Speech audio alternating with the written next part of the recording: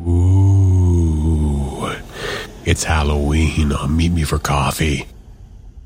And you don't want to miss this. The iconic Jason Voorhees joins us right now.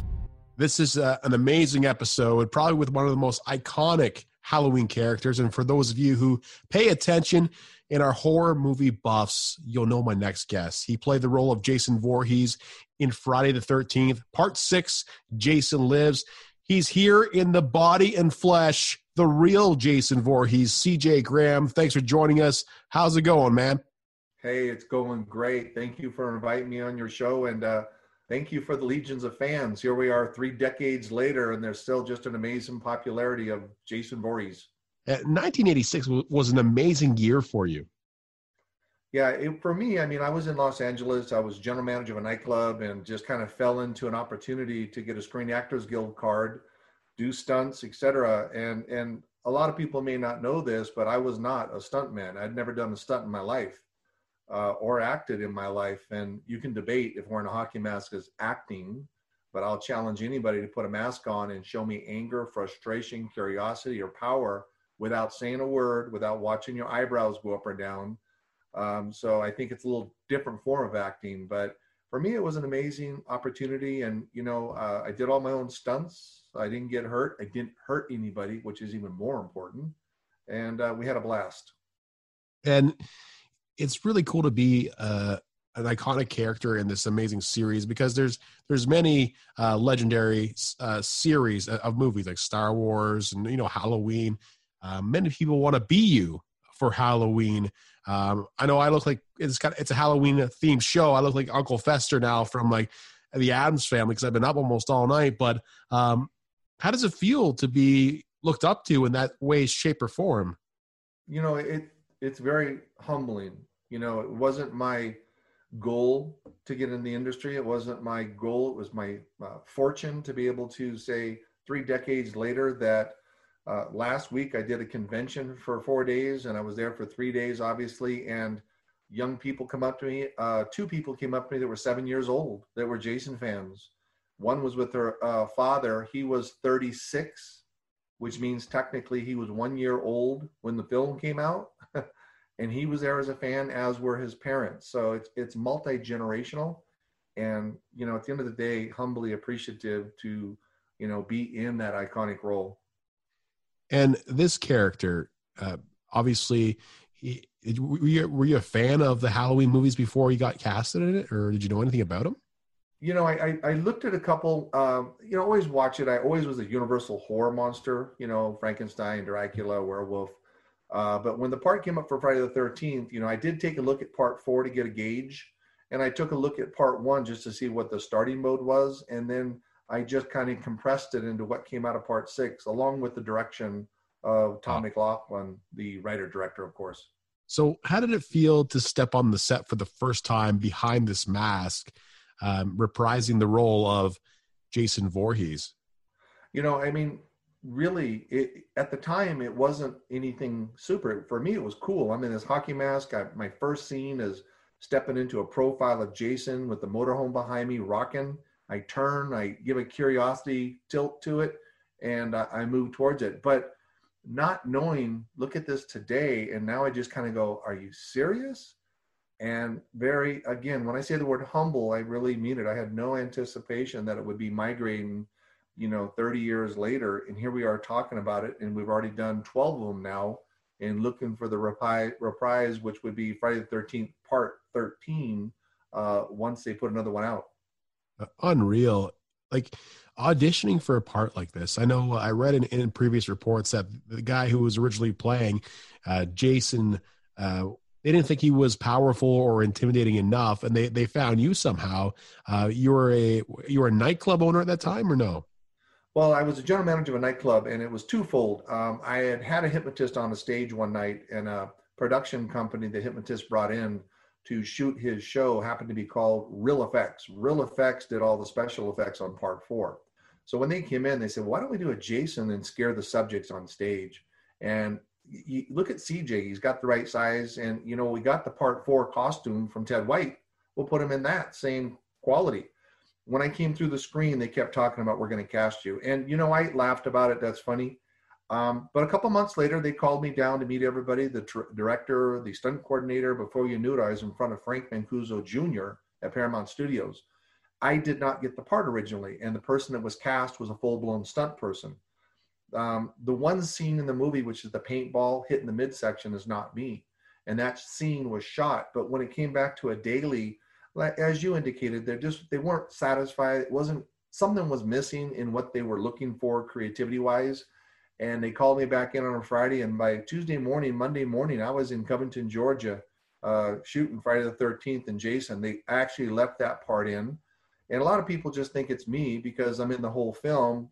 They just assume I'm wearing padding because the paintballs, I'm quite confident, would hurt. But the person was a little thicker than I was.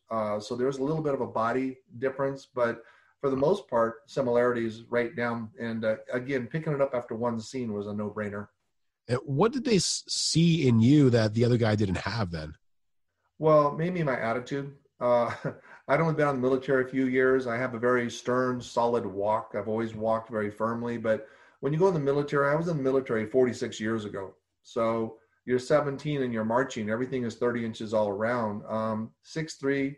I was not 245 pounds as I did the movie. I was probably $170 when I was coming out of the shower. But I had grown over the years and, started lifting and taking care of myself when I got in the military.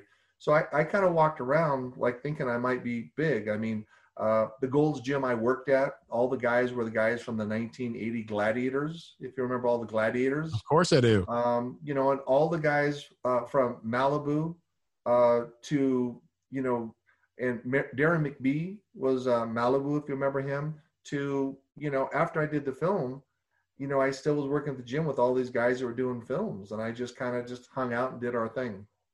You served from 1974 to 1978, right? Correct.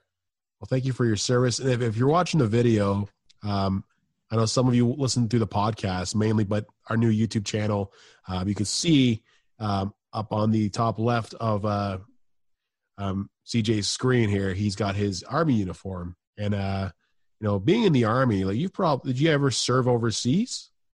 Yeah, I did. What we are designated, there's Vietnam era, there's Vietnam vets. Don't distinguish the two. Vietnam started in 59. The campaign was over in 1975. Big campaign was obviously 68 through 70. And most of our POWs came home in 73. So, we are called Vietnam era. There's Vietnam vets that stepped on soil, and you would never say that you're a Vietnam vet, Vietnam era. I enjoyed it. I went overseas. I was guarding nuclear missiles in Germany, Persians, doing guard duty and stuff, 11 Bravo infantry. So I'll see if I can turn this without messing it up. But yeah, that's my actual uniform when I got out of the military.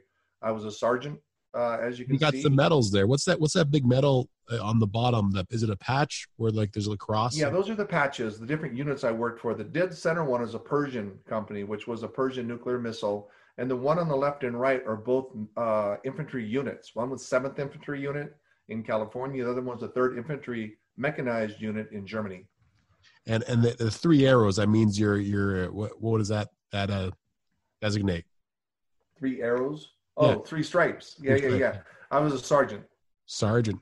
Well, that's amazing. And coming home and trying to get your life back together, was it easy for you after leaving the Army? I mean, I had no direction when I went in at 17. My father died when I was 3 in 1960.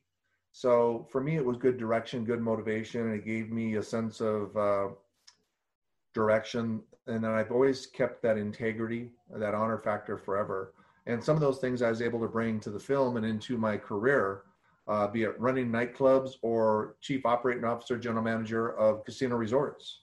Same caliber of respect. It goes 2 ways.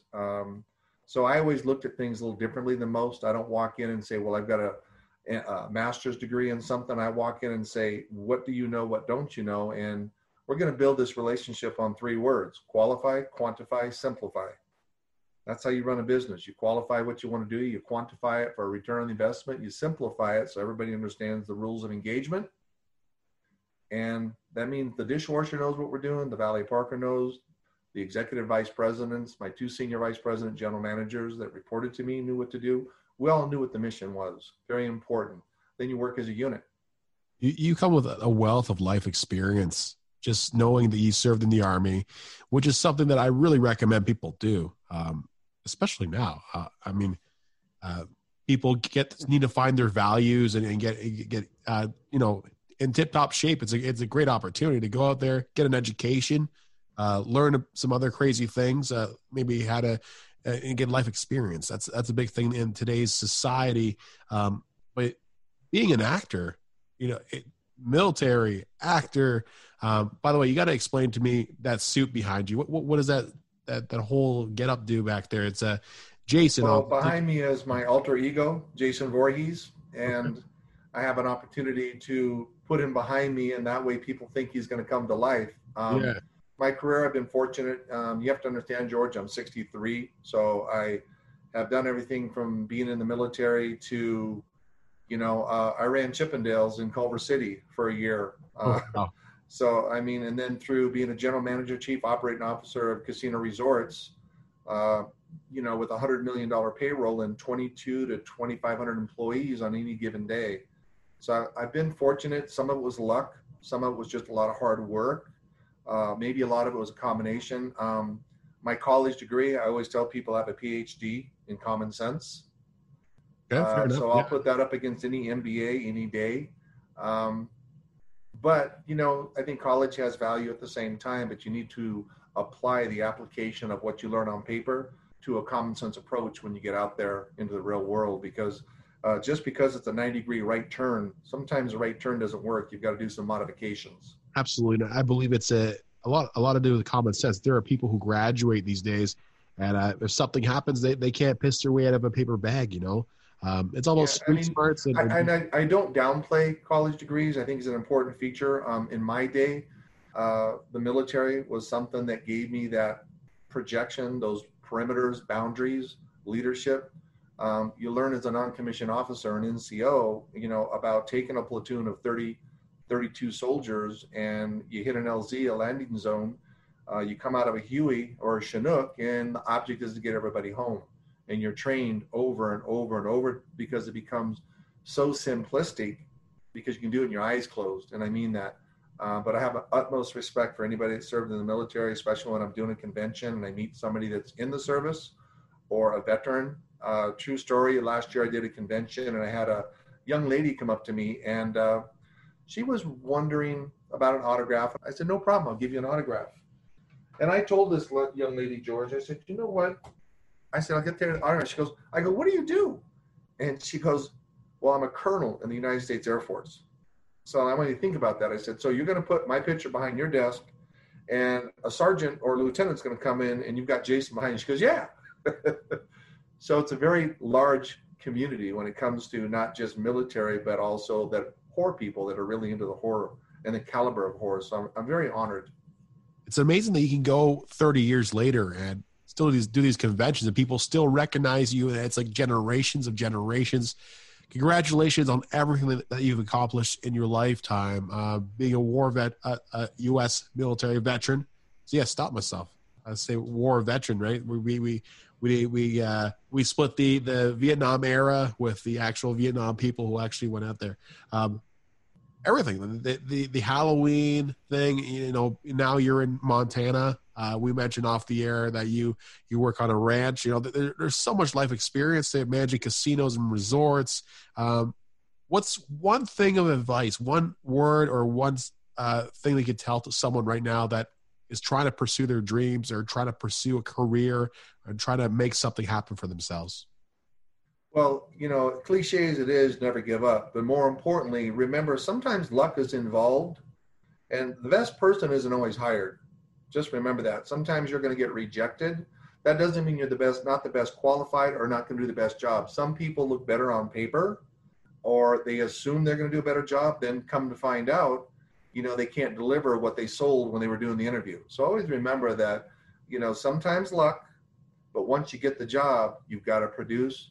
You've got to make sure you're taking care of your business. And I don't care if it's stepping into the Jason costume, being able to deliver a product. I hope we delivered it well. I've become very close with all the Jasons. They're all great personnel, great people, and worked really hard to keep the camaraderie between the Jasons. And then we pick on the Halloween character, Michael Myers. We pick on Leatherface. And I know all the guys are great men. Don't take it wrong. They work hard, great athletes, great stuntmen.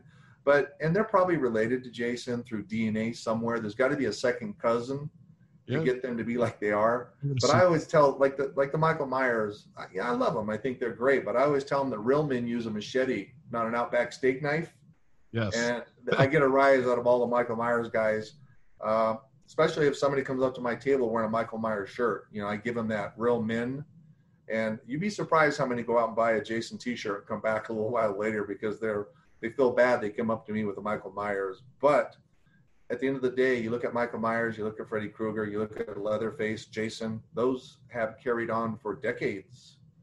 And it's really appreciative and honored to be part of that group, that very elite fraternity of horror figures. And finally, the question I ask everyone is, meet me for coffee. We like to meet for coffee. We like to talk about coffee. How do you take your coffee? I'm going to be very embarrassed here because I don't drink coffee. Oh, what do you drink? You remember I said qualify, quantify, simplify? Yes. Coffee is a diuretic. You drink coffee, you have to run to the bathroom. So that's a lot of time consuming going to the bathroom. I just take a caffeine pill, 200 milligrams, and get the same effect without drinking all the fluid, and I don't have to run to the bathroom. Yeah, I should probably try that because common sense. Obviously up all night, running the washroom, drinking so much coffee. So. And if you want to run the numbers, let's do a ratio at $6 a cup of coffee, 30 days a month, $180 times 12 months. What is that? $2,000. Yes. And I can buy a caffeine pill, 60 of them for $6. Well, look at him. He's got it all figured out. CJ. But common sense tells me if you want to look at numbers and ratios, I think you'll save about $1,600 a year on coffee. I assume in most people that's a couple car payments. Yeah, oh, absolutely. It adds up. It adds up big time, right? You go to Starbucks, $3 a cup. It adds up huge, and it's very hard to just make your own coffee every day.